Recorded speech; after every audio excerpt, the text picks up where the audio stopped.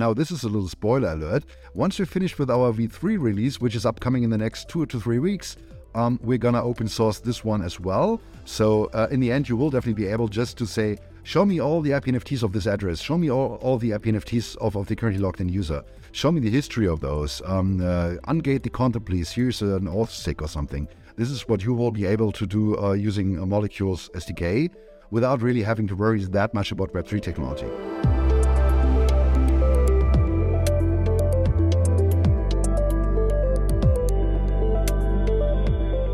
Welcome to the DeSci podcast. In this episode, we'll explore the technology behind the IP-NFT and its potential for revolutionizing scientific data collection, storage, and sharing. This episode is meant for our technical audience, or those curious about the technology behind the IP-NFT. If you are non-technical but working in DeSci, feel free to share this episode with the developers who are helping you to build. Our special guests, Stefan Adolf, Senior Web3 Engineer at Molecule, and Benji Leibowitz, former biotech VC and now Product Manager at Molecule, discuss the IP-NFT's modularity, fractionalization, metadata storage, token standards, content gating, wallets, user experience, and more. They will also talk about how developers can build using the IP-NFT and how they can contribute to open source infrastructure at Molecule. We hope you enjoyed today's episode. Stefan, Benji, welcome to the show. Great to have you on. For those of you who don't know, Stefan and Benji and I are colleagues working here in Berlin, and Benji's in Chicago. Let's maybe kick it off with you guys telling us and the audience, what is the IP-NFT and maybe who should use it, and why should a developer or a DeSci builder care? Cool. So my name is Benji. I'm a product manager at Molecule. I joined in September. It's been an awesome ride so far. And the IP-NFT is a mechanism for people to take legal rights in the real world and put them on chain so that, rather than a person holding those rights, have a wallet that holds those rights, or maybe a set of wallets. So what becomes very cool about using our protocol is you can basically fundraise and have donations toward a project that has rights in the real world. We think this is very before you continue. Really what's with the hoodie and the sunglasses? It's like a little bit distracting, to be honest. for those who are listening on the like Spotify and wherever there's not video or not on YouTube, Stefan and Benji are wearing hoodies with the caps on and with sunglasses. We're actually trying to win the lookalike contest here, because this is how we all look at Molecule, Heinrich. Unfortunately, you're a little exception here, but we told you have to wear sunglasses tonight. I forgot mine at home. I'm so sorry, but next time. Yeah, Stefan, if you maybe want to also introduce yourself to the audience, go ahead. Absolutely. So my name is Stefan Adolf. I'm actually a native Berliner. I joined Molecule in October. I'm a software developer for the last 20 years, so I'm one of the older ones here. But I think I bring along quite a lot of experience. I'm one of the core coders behind the IP-NFT protocol. I'm building lots of front-end stuff in Molecule, and have been working the last 3 years deeply in Web3 and the EVM ecosystem, so building smart contracts, NFT collection, all that stuff. Actually, also have been one of the finalists of ETH Online 21 with an NFT protocol called Splice. And I'm very happy to be on this podcast and brag a little bit about the technical backgrounds of IP-NFTs, because I think this is what many developers out there, particularly, and maybe even DAO developers, are pretty curious about, right? So how is that working under the hood, and why is it maybe from some perspective quite complex, and why isn't it for others? Cool. And we can get into why a developer would care or like to build on this, but let's maybe start with speaking a little bit about the potential advantages you looked at when choosing between ERC 721, 1155, 3525 for base primitives. Sure. So I think the last one you mentioned is the one that's most exciting, and we are not using it, but I definitely want to mention that. It's called 3525 Semi-Fungible Token Standard. It's rather new. It's actually a final standard as an ERC. And we started looking into it when our friends over at Protocol Labs were considering using those for hypercerts. And it's actually a standard that allows you to fractionalize ERC 721 tokens. Not really fractionalizing them, actually. It's more like uploading value to ERC 721 tokens. And this is why we thought in the first place, like last October, November, that it might be a good idea to use this kind of blockchain primitive to model IP-NFTs. But then we actually thought, we actually evaluated the gas costs coming along if you really fractionalize using ERC 3525, and we noticed that gas costs during fractionalization events might be very high if you fractionalize them a lot. And this is why we actually rolled back to ERC 1155, as hypercerts did as well. So hypercerts also at the same time rolled back their code base to ERC 1155, the multi-token standard, which is pretty well known in the NFT space. It's pretty gas efficient. It allows you to fractionalize, not really fractionalize, but to create more tokens of one token kind, which was our first idea of how we could fractionalize IP-NFTs. So no secret told, but we are actually not using ERC 1155 to really fractionalize something. We're only using this as our base standard to make IP-NFTs possible. It has definitely more security features than ERC 721. And it got quite a lot of extensions that make it suitable to act on transfer events, for example. And this is why we, in the end, chose that standard for our IP-NFT stuff. We could actually also have chosen ERC 721, the very plain one. But now it is like it is, and there are not really many trade-offs. There are actually more. There's more potential when you have 55 at hand, because you can come up with pretty weird ideas of, I don't know, issuing an IP-NFT several times. I don't exactly know if this really makes sense, but if it would make sense, we are prepared to use that one, actually. Yeah, Stefan, I think if I remember correctly, you did a direct gas analysis, and I think what you found was, I think there was a 4 to 5x gas cost associated with 3525 over 1155, and I think that was kind of the nail in the coffin for 3525 for us. Yeah, it's also about the usability, right? Because no wallet out there or no standard software would actually support the display of 3525 values. The nice thing about 3525, for everybody who's maybe curious and wants to look that up, I can tell you what's really great about that standard is that at its core it's behaving like an ERC 721. So this is like a standard NFT, but as I said, it's like a purse NFT. So it can contain value, and that value is not denominated in any sense. So it's just some number on it. And you can transfer values between NFTs, which is super cool, but it's not exactly matching our use case, right? And this is why we more or less decided to dismiss it. From a gas perspective, yes, exactly. So if you would like, so everybody who would like to have a fraction in his wallet of this IP-NFT, and we would have used 3525, and let's say we might have fractionalized towards 1,000 users or so, the gas prices are minting 1,000 ERC 721 tokens. And this is hilariously expensive, right? And this is why we, in the end, came up with, okay, guys, we cannot do that. Let's just do it differently. Awesome. And for those who were around in just before Christmas last year, we launched the IP-NFT V2.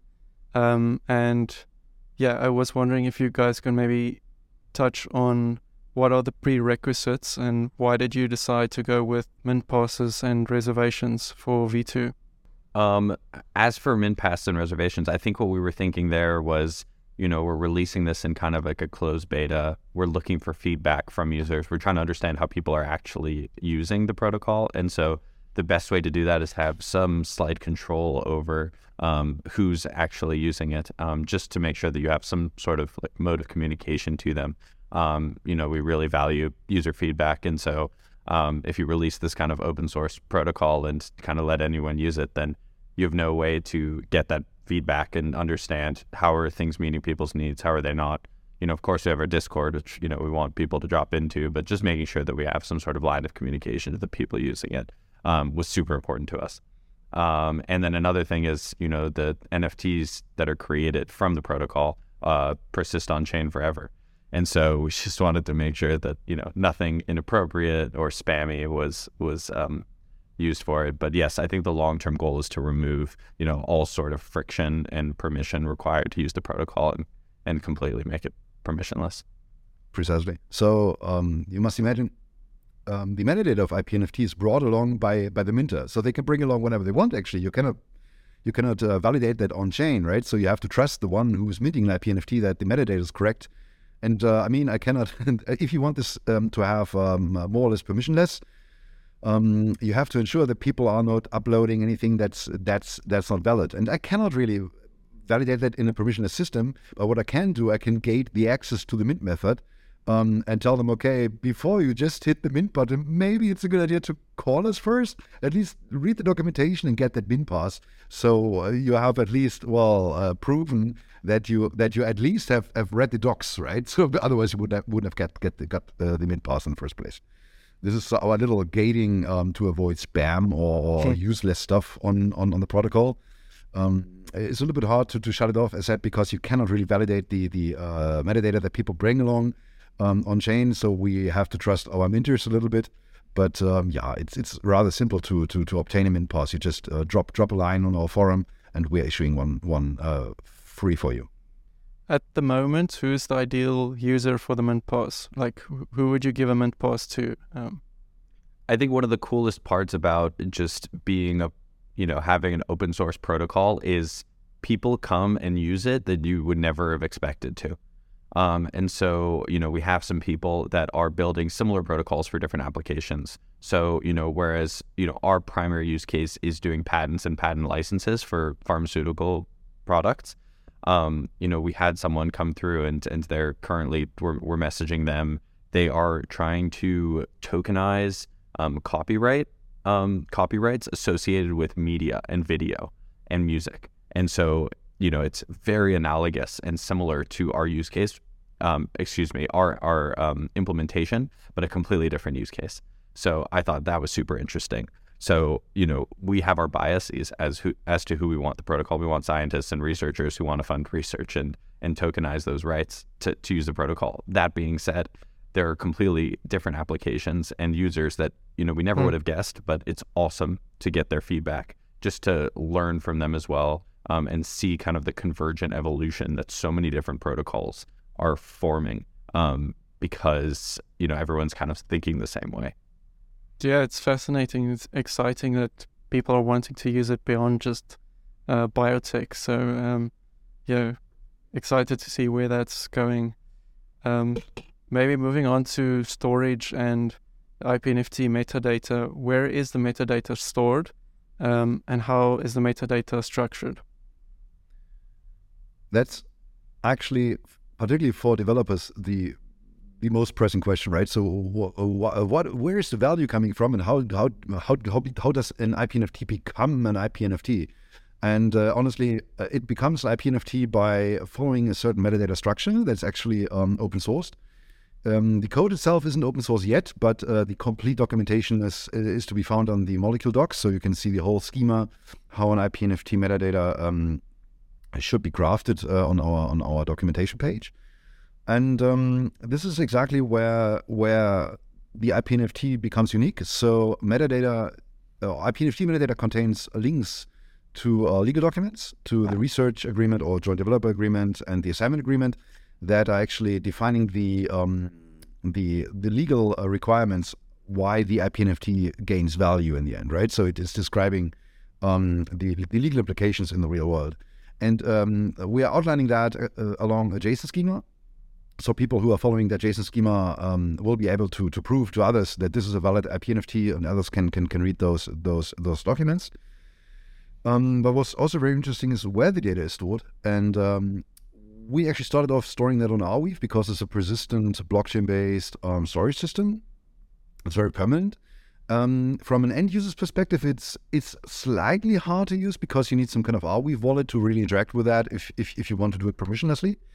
And it's great. So we actually wanted to stick with that, but we all have a background in IPFS and protocol labs. Protocol labs is even very good friends with Molecule. And actually, it doesn't really matter to end users if it's stored on Arweave, on IPFS, on any other storage system. And on IPFS, things are slightly simpler, and it's of course completely non-economical, right? So you don't have to bring any money along to store something in IPFS, whereas it's not permanent then. But what we are using right now is Web3 storage, which is a sub-protocol, or it's actually a product of Protocol Labs that allows you to store things in IPFS and even get Filecoin mining deals. So what our frontend is doing, it's uploading the metadata that people assemble on our meeting frontend, and then it's storing that metadata JSON structure on IPFS using Web3 storage. In the background, all this content is automatically pinned by Web3 storage, and this means it's actually persisted quite securely on Protocol Apps side. But at the same time, they're also dealing, or they're creating a Filecoin deal. And if this one is settled, you can actually guarantee that the data is persistent for a certain amount of time, usually 30 years or something. And this is why, if you're using those convenience protocols like Web3 storage, you can be pretty sure that everything is as persistent as it's on Arweave, and we didn't see the real need to use Arweave. But just one thing, it should be up to the IP-NFT user on where data is stored. So we are not really forcing anybody to store something on IPFS. If you want to craft an IP-NFT and you think that Arweave is the better permanent solution for you, you can just do that. Our frontend is supporting IPFS and Arweave links as well, if you have the right gateway. And for all the tech-savvy among you, using Arweave directly, as you might know, is also not that simple because even the latency between putting data into Arweave and getting it out can take quite a while. So we as Molecule team use Bundler to get around that, which is an absolutely awesome tool to very quickly upload or persist data on Arweave and get it out right in the same second again. And it also allows users to pay for persistent storage in any kind of ERC20 token. And this is actually something that we might consider bringing back to our frontend.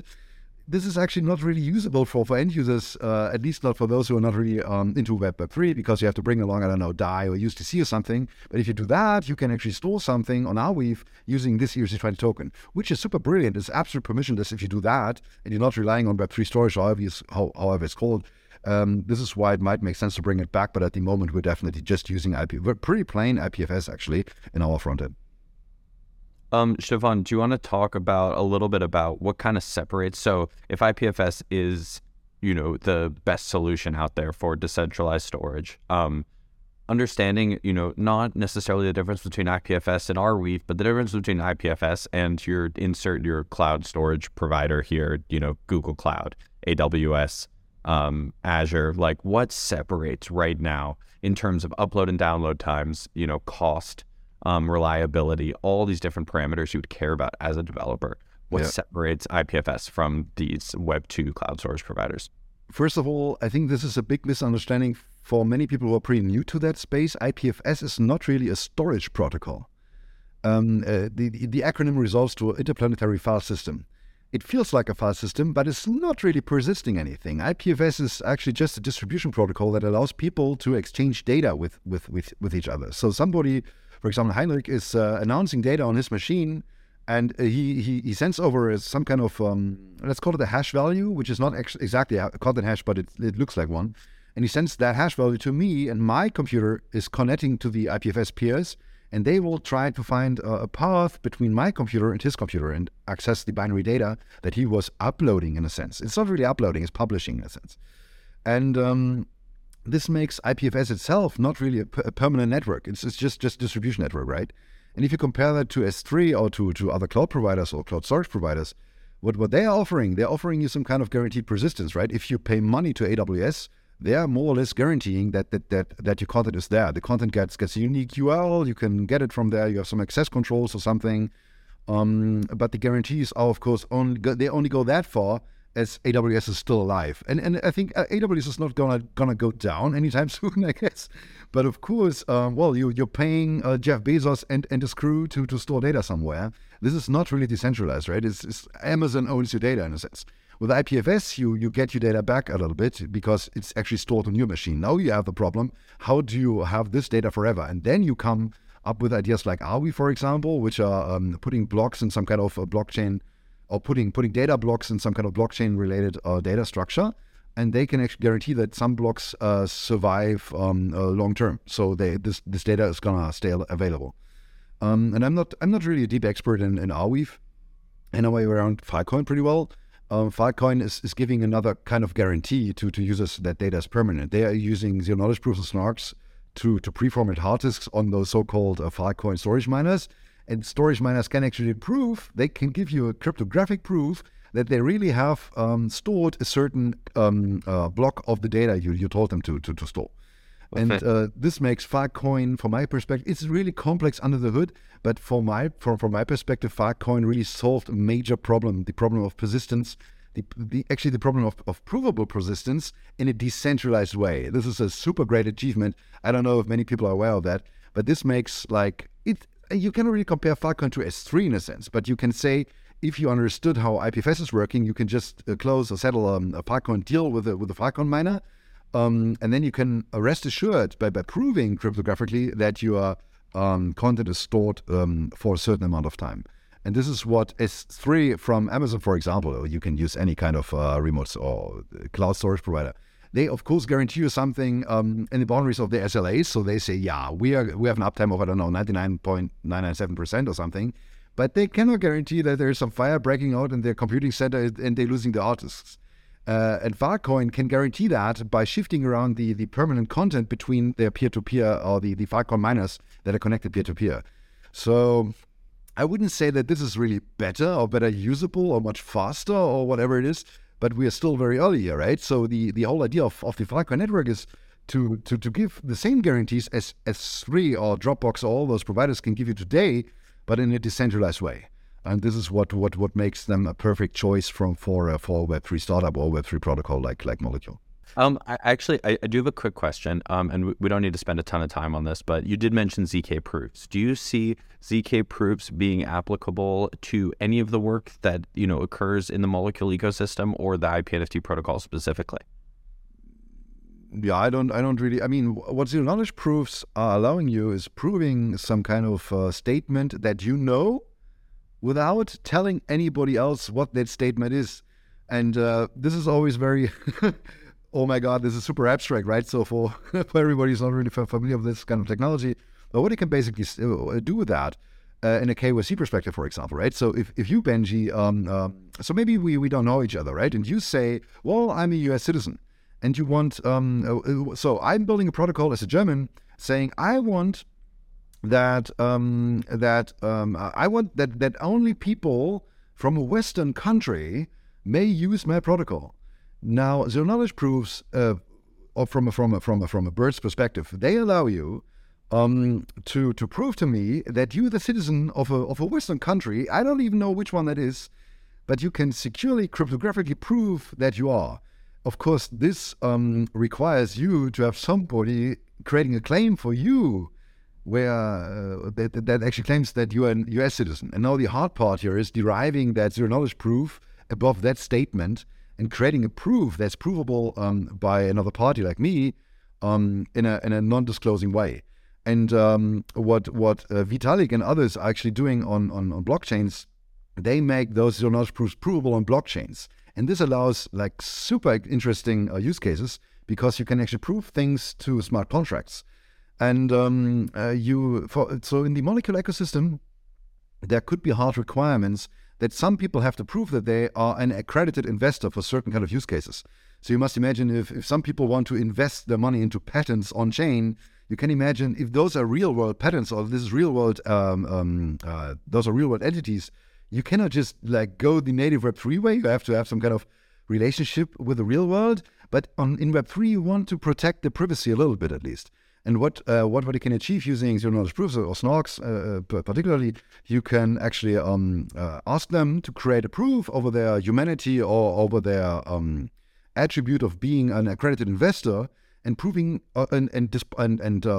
presenting that disproof to our smart contract. And that smart contract can only prove one thing. This is an accredited investor. I don't know who he is. I don't know where he comes from, whatever it is. But it can cryptographically prove that this is really an investor we want to trust and, act accordingly, whatever that means. So this is more or less one of our core use cases. And on the other hand, you can actually also craft zero knowledge proofs, for example, to to gain access to certain kind of data. So if people attach data to IP-NFTs, for example, or if they only want certain, let's say, fraction holders of IP-NFTs want to have this data accessible, they can actually ask them to create a zero-knowledge proof that just shows that they are a valid investor. Nobody knows how many fractions they have. Nobody knows where they're living. Nobody knows if they ever invested before something, but they are verifiable investors on the protocol, and this is why they might enjoy access to certain kind of data. Stefan, I'd also love for you, and maybe you as well, Benji, if you've thought about how you guys are using or thinking about content gating specifically with the DAO tools that Molecule is building.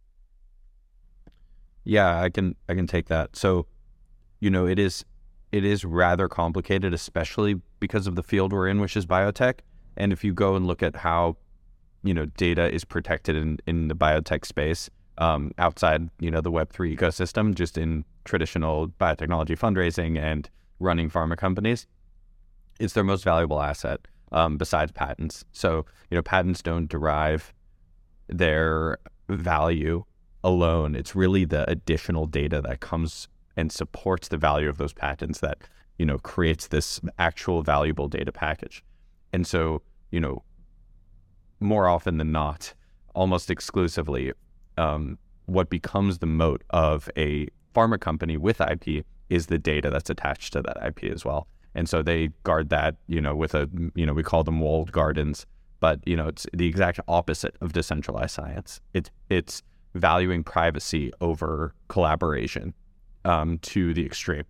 And so, we don't necessarily want to jeopardize that, because it's important that you allow people to continue to hold the data in a privacy preserving manner that allows the IP to remain strong and accrue value. And, just purely open sourcing data is not going to accomplish what we want, which is increased collaboration.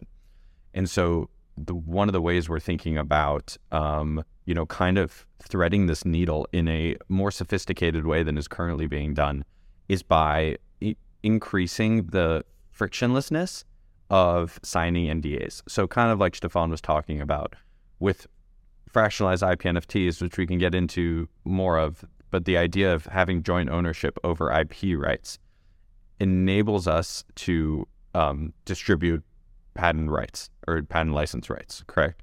But what it doesn't necessarily do is say, okay, we can trust this person to not steal data if they get access to it. So it's only one level of gating. Another level of gating is NDAs. And as Stefan was alluding to, you need to actually understand someone's identity and personhood to genuinely sign a non-disclosure agreement or confidentiality agreement. And this is just because, what is an NDA with a wallet? If you have no idea who the person behind it is. And even then, even if you do have the person's identity and their promise to keep information confidential, if someone's halfway across the world where, confidentiality isn't enforced, how are you going to go get them or find them? So, it really is something we're going to have to figure out. I do believe that there's some sort of protocol that we can develop where, all fraction holders or all owners of the IP-NFT can say, oh, this person has the resume, or they have the credentials, or they've proven that they can add value to biotech. And so we're going to give them data access coming with the addition of an NDA, et cetera. But there is going to need to be several gating layers in order to increase data access. That being said, we are trying to move in that direction, and hopefully we don't get it wrong, and we definitely want to miss on the safe side. But at the same time, our goal is to promote decentralized science, to get more people involved in valuable data and extracting value from it for communities. And so we do need to figure out what is the optimal data access protocol for the data that's coming out from IP-NFTs. Yes, Stefan, Exactly. You've looked quite a bit into, or currently using Lit protocol at Molecule. Can you speak maybe a little bit about the role that Lit is playing in the IP-NFT at the moment? Absolutely. So if you talk about content gating, and this is what we're currently talking here, I mean, many people know that from the usual NFT space, right? So if you have some kind of certain PFP, you might gain access to, I don't know, a music video or something, whatever it is. It's more or less exactly the same question. It's like if you want to decentralize this concept, you have to encrypt content somehow, right? Because otherwise everybody would just be able to access it. And good luck thinking about this one. How do you encrypt data in a decentralized ecosystem, and how do you keep that encryption key safe?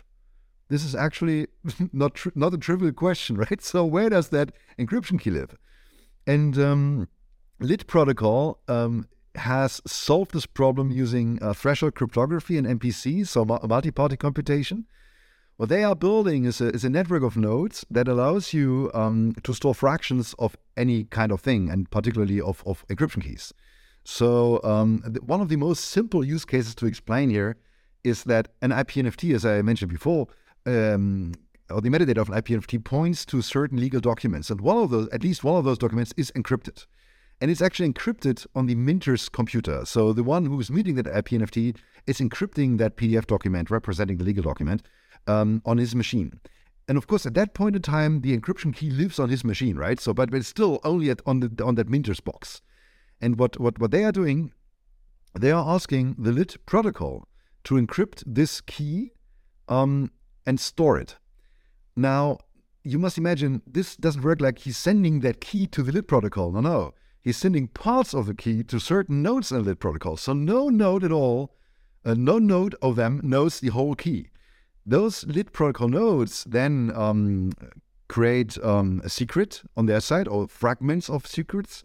And this is just to create that encrypted symmetric key, how we call it, right? So it's just an encrypted symmetric key that will, once you decrypt that, this will be able to decrypt the content.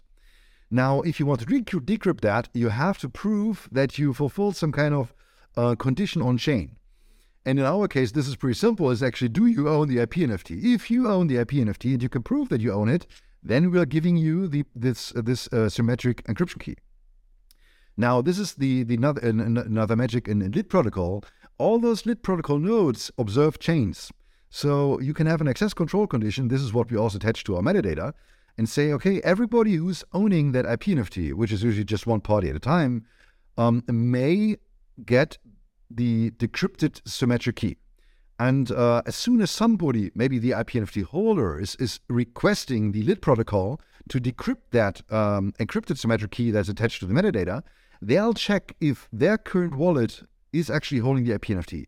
If it does, all of the nodes respond with fragments of the private key to the current requesting user, and on their machine, that symmetric key is reassembled, and they can decrypt the content. Those are actually both the larger building blocks of LIT protocol that we are using. There's much more to evaluate at LIT protocol. They can do many more interesting things with that. For example, keeping private keys or contract controlled, how's it called? NFT controlled private keys, so you can actually control, or you can actually issue or sign chain transactions using NFTs that you own, which is a super awesome idea. We are actually not using this one, but LIT allows us, in a nutshell, to store secrets safely in a decentralized way without disclosing this key to anybody but the parties who are involved.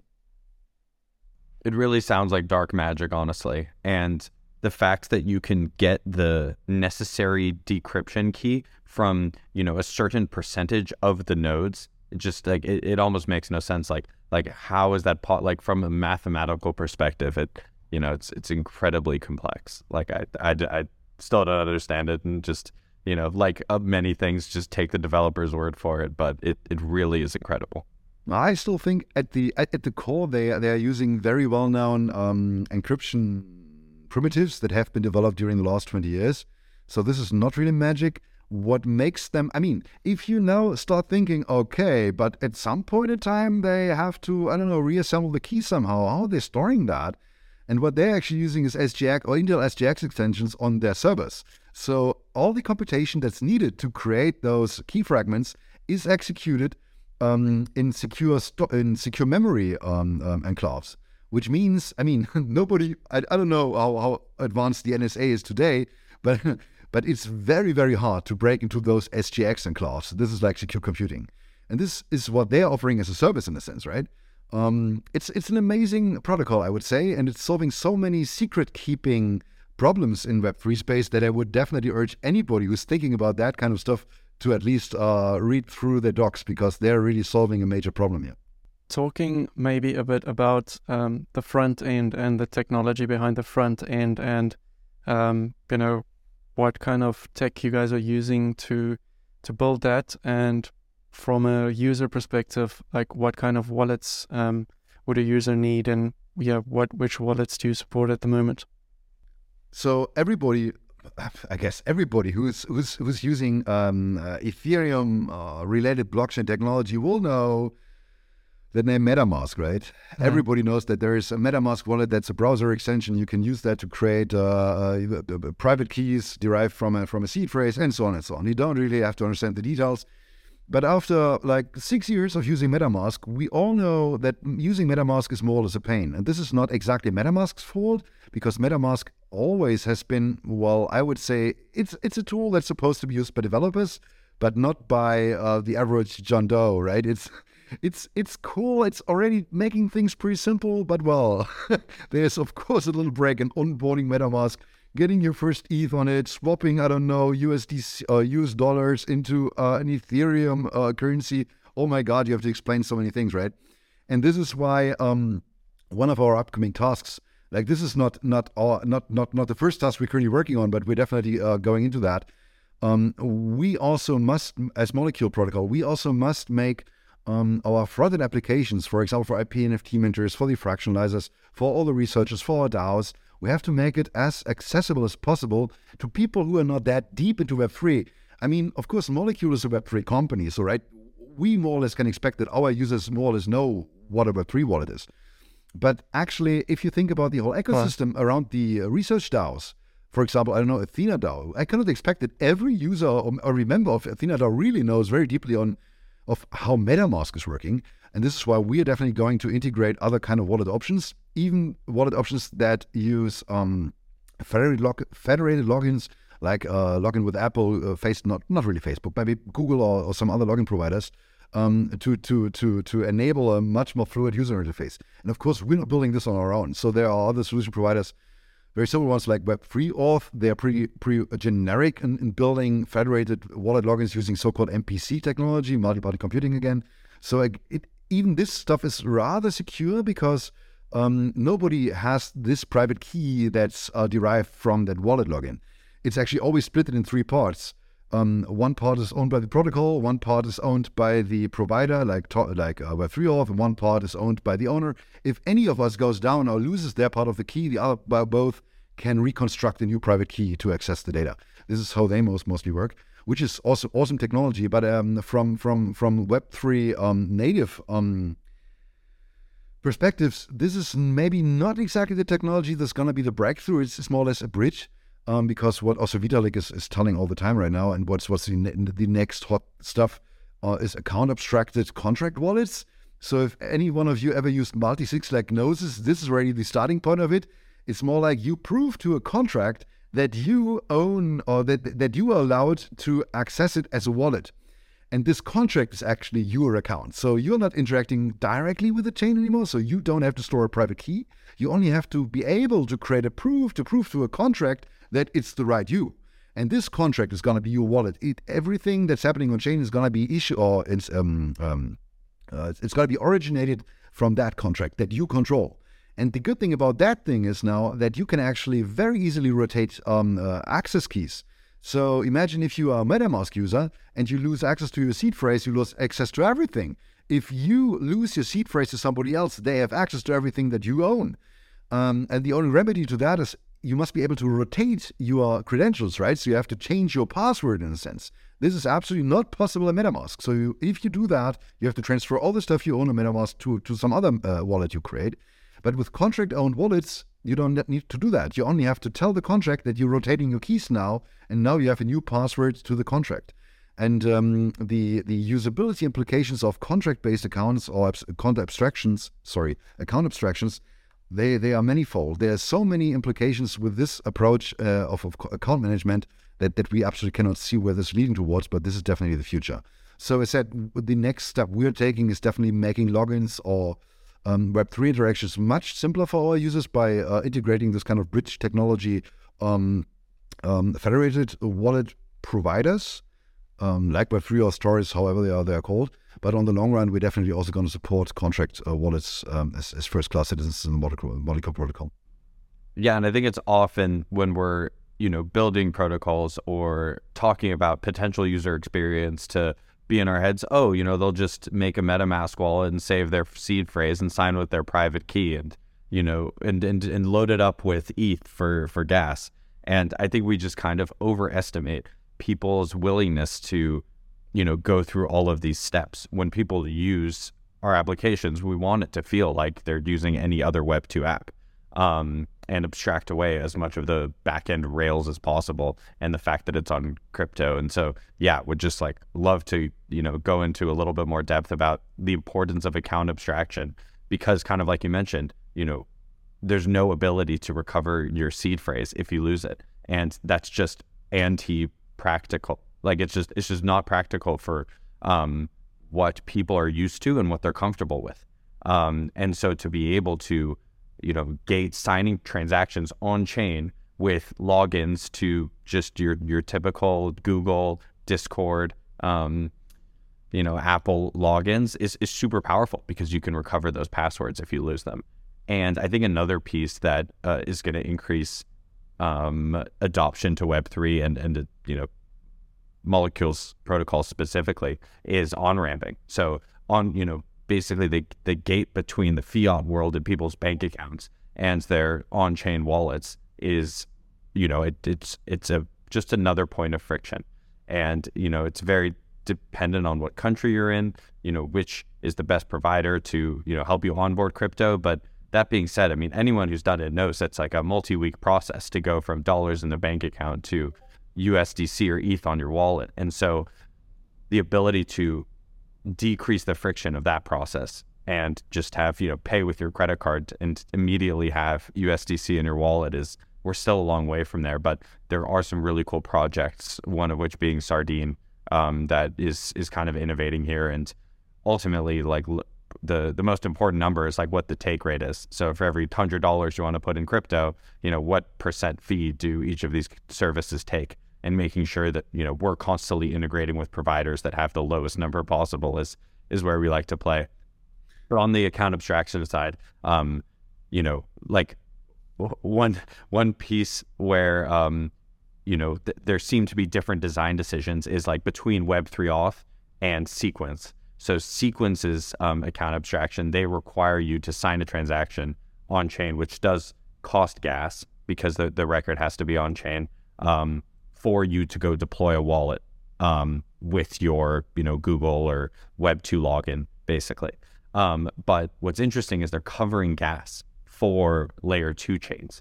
And so I think this becomes another question of, there is no clear winner in the layer 2 space. I think if you go on and look at on-chain metrics, a lot of them have adoption. But ultimately, if we want to build a DeSci ecosystem on layer 2s, we all kind of have to agree to one.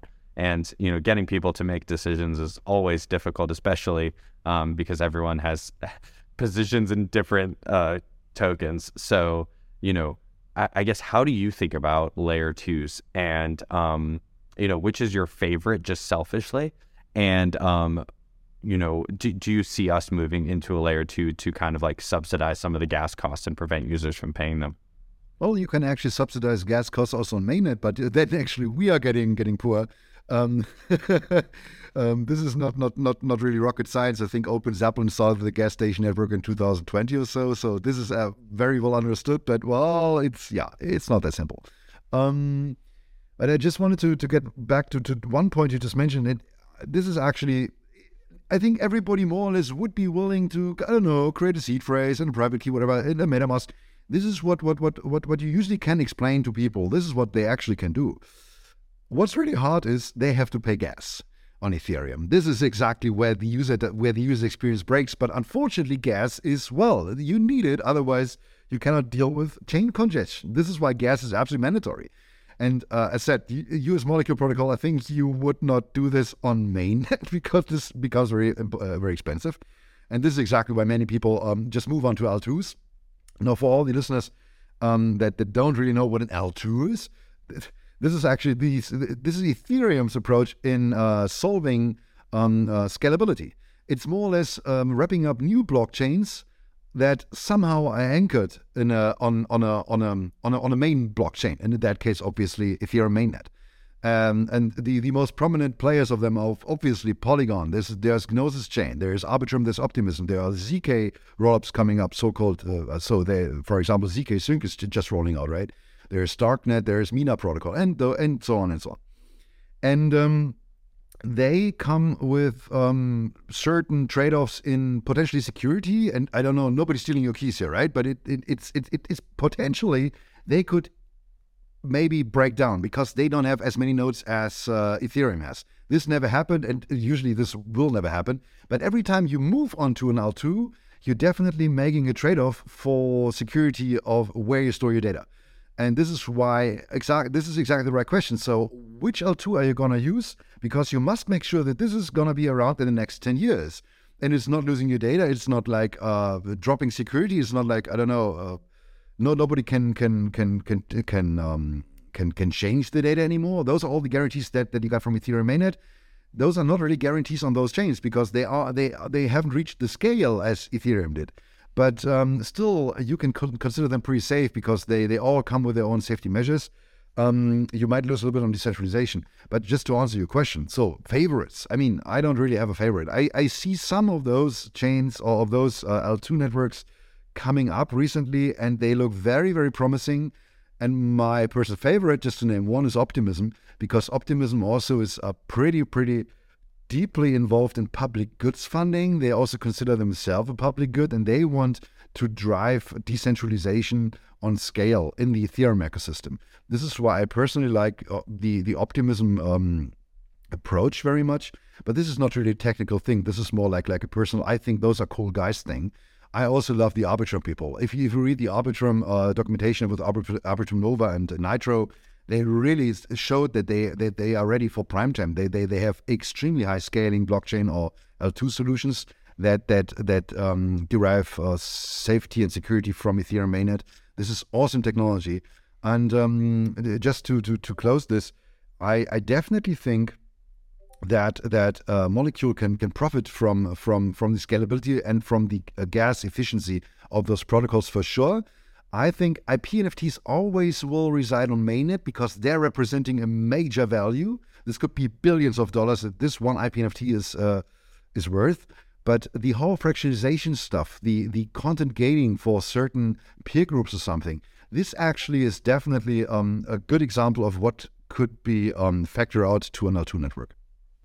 Awesome. Yeah, like I certainly am not an expert, but I wouldn't feel comfortable in putting hundreds of thousands of dollars on layer 2s as of yet. So yeah, sticking to the security of Ethereum because I know it's going to be around. Exactly. But you can be pretty safe. Particularly, I mean, getting stuff out from an optimistic L2 still takes up until a week. Wow. It depends, right? So it always depends on how this whole thing is built, which is a major trade-off, of course. So trading stuff on the kind of that kind of chain, you lose a lot of usability if you really do that, and if you want to get in and out. If you just want to trade, you have to find an L2 that has some kind of liquidity fundamentals. So if there's lots of money already on it, a Uniswap works as good on Optimism as it works on mainnet, actually. And this is where it's actually very interesting, like doing your swaps or your trading on L2 and bridge back from time to time, maybe your proceeds if you do any. Stefan, maybe a burning question from our community would be our open source strategy. So how and when they can start building on this, and or put differently, when SDK? When SDK? Exactly. So our contracts are open source, so you can see them on our GitHub organization, which is called Molecule Protocol, github.com/molecule protocol.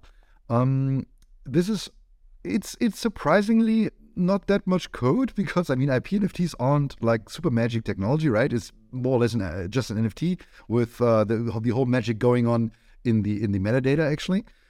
So this is nothing that will blow your mind if you look into it, but all the stuff that's upcoming is going to be developed inside that repository as well. So it's called the IP-NFT repository. All the contracts we're currently building towards the ecosystem are going to reside on that one. What we haven't what we haven't open sourced so far, as said, at least not in code, is the metadata schema description, which we currently built in a TypeScript and Zod. This is residing in our frontend repository. And there's a reason why this is not open sourced, because the code is still a little bit preliminary. I think we're pretty good coders, but we have to fine-tune a little bit. Once we're done with our, now this is a little spoiler alert, once we're finished with our V3 release, which is upcoming in the next 2 to 3 weeks, we're going to open source this one as well. And then we have to restructure it a little bit, because now we have quite a bit of stuff living in that so-called frontend repository. And for all the developers among you who want really to just have an SDK that they can use to, I don't know, validate metadata they want to put into IP-NFTs, or maybe just interact with the lit protocol without really worrying about lit protocol, this is something we're going to factor out of that repository and bring towards an NPM package that's going to be installable by all your developers. So in the end, you will definitely be able just to say, show me all the IP-NFTs of this address, show me all the IP-NFTs of the currently logged in user, show me the history of those, ungate the content please, here's an auth stick or something. This is what you will be able to do using a Molecule's SDK without really having to worry that much about Web3 technology. But actually, all the stuff that you need if you want to interact with IP-NFTs already there. As said, everything is verified and open sourced from the contract perspective, so you can just start building on it. You can use IP-NFTs as a building block for your own protocol if you want. You can use them as a gating mechanism to gate your own data or your own, encrypted content if you want so. You don't have to ask us for doing so. You can just start it. But if you are keen on writing like stuff on top, or maybe writing DAO dashboards or tools for Gnosis safe wallets that interact with IP-NFTs in a certain kind of way, you should maybe wait a little bit until we release our front-end code, so you can see how we are actually building things. Stefan, Benji, thank you so much for allowing me to pick your brain. And to our audience, we hope you enjoyed it and that the podcast provided some insight into the next era of intellectual property and what IP-NFTs can do, and everything that's planned in Molecule and the IP-NFT to come. So thank you for tuning in. We look forward to sharing more with all of you soon. Thanks, guys. We love you all too, Heinrich. See you. Ciao. Thank you. Thanks, Hunter.